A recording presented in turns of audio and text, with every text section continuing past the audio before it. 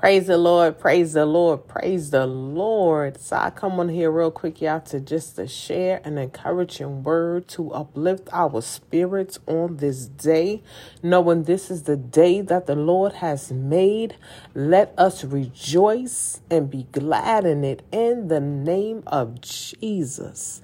So this encouraging word will be reading Song 145 verse 14 in the NIV translation. The Lord, someone say, the Lord upholds all who fall and lifts up all who are bowed down. I'm going to read that again. The Lord upholds all who fall and lifts up all who are bowed down. Glory be to God. Yes, sometimes our burdens seem more. Hallelujah. Yeah, the burdens may seem more that we can bear. Hallelujah. We wonder, how can we go on? But David stood at this bleak intersections of life. Hallelujah. And he meditated on the Lord, whose Jesus is the great burden bearer. Jesus is able to lift us up because his greatness is beyond our understanding.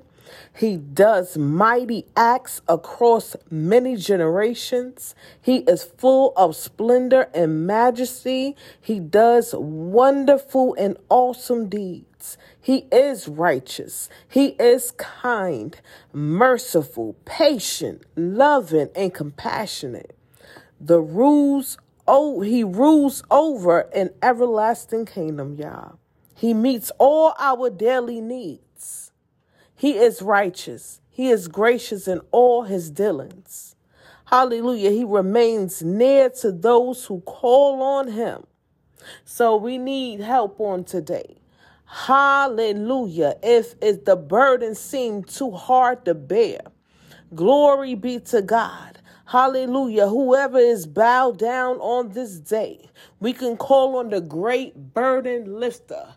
Hallelujah. Glory be to God. He rules over an everlasting kingdom. He meets all our daily needs. He is righteous and gracious in all his dealings. He remains near to those who call on him, and he hears our cries and rescue us.